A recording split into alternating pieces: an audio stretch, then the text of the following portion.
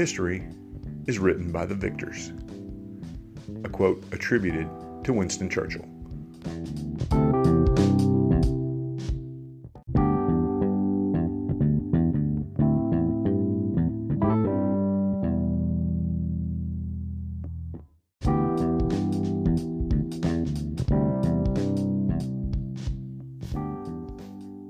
Welcome to the Revisionist History Podcast, where we set the historical record straight, no matter who it might offend. I'm Paul, and today we'll be looking at some myths surrounding one of the sacred cows of history, World War II. Countless books and films have recounted the events of the war, mostly from the perspective of the victorious Allies, as you'd expect. There are, however, several myths and distortions that have arisen over the past 80 years that need to be corrected. The best place to start is at the beginning. Virtually all of the history books, at least in the West, say the war started on September 1st, 1939, with Germany's invasion of Poland. Given that this was Germany's first real combat action, and that Britain and France declared war on Germany almost immediately afterward, this makes sense. However, it overlooks the fact that this was a world war. The invasion of Poland was indeed the start of the war in Europe, but the Japanese invasion of Manchuria in July of 1937, a full 2 years before Germany invaded Poland, should be considered the start of World War II. And for those in Russia who date the start of the war to the German invasion of Russia in June 1941, or Americans who believe the war started with the Japanese attack on Pearl Harbor on December 7, 1941, you need to understand that you were both actually latecomers to the conflict.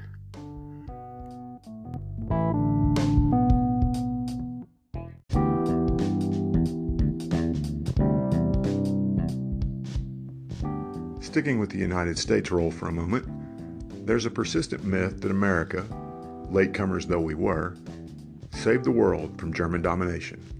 While this was certainly true in World War I, where the arrival of fresh American troops broke the stalemate between exhausted French and English and German armies, it's harder to make that case in World War II. There's no doubt that the industrial might and military power of the U.S. was pivotal in the Western theater of the European War. But in reality, the Soviets did far more damage to the Nazis on the Eastern Front.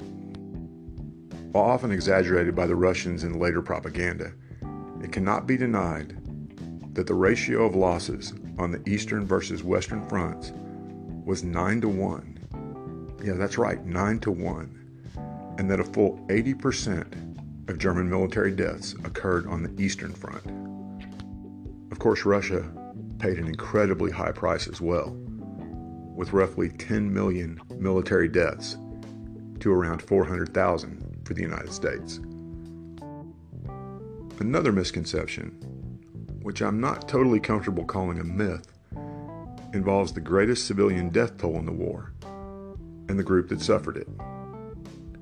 There's no question that the Holocaust, which systematically exterminated 6 million European Jews, was one of the most despicable and tragic events in human history. But the sheer heinousness of that event often leads people, at least those who don't idiotically deny that it ever happened, to think it was also the greatest single loss of civilian life in the war. Sadly, that is nowhere near close to the case. The civilian death toll in the Soviet Union was roughly 13 million lives lost, and in China, the death toll reached 14 million. Though neither of these were cases of the Germans or Japanese attempting the total extermination of a people, as in the case of the Jews, their sacrifice should also never be forgotten. Another myth that persists is, admittedly, a dashing and romantic one. To this day, films are made about the critical role the French resistance played in defeating the Nazis, a storyline heartily endorsed by, of course, the French themselves. The facts tell a much different story, however. Current research indicates that no more than 2% of the population of occupied France took part in resistance actions of any type. Furthermore, probably less than 0.5% engaged in what would be considered actual sabotage missions against the Nazis. Films as diverse as The Longest Day and Inglourious Bastards portray wildly successful French resistance actions, But historian Robert Paxton notes that, quote, most resistance actions within France failed. The resistance did not change the war's outcome. The Allies were going to win, whether the French resistance helped them or not, end quote. Finally, the myth that may be the most unfair to the memory of the combatants is the persistent notion that the Allies were made up exclusively of Americans, British, French, and Russians, and Berlin was ultimately divided between these four. The truth shows a much more diverse group of soldiers.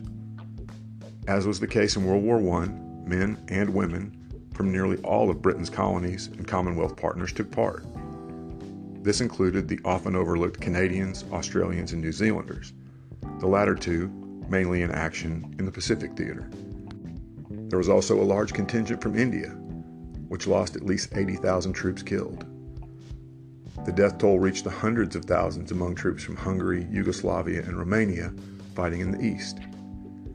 Every other European nation contributed troops as well as from the French colonies in Africa, and huge numbers of Chinese and Filipinos perished in the fighting as well.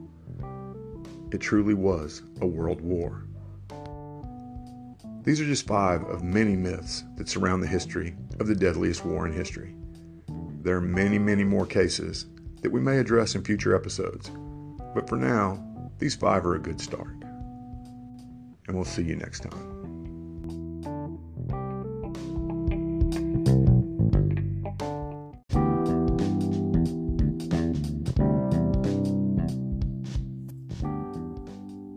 Thanks for listening to today's episode. I hope you found it both informative and entertaining. If you'd like to help us keep episodes like this coming, please consider clicking on the Support This Podcast link in the show notes. It'll go a long way towards helping us create more episodes and hopefully becoming completely ad-free. Thanks a lot.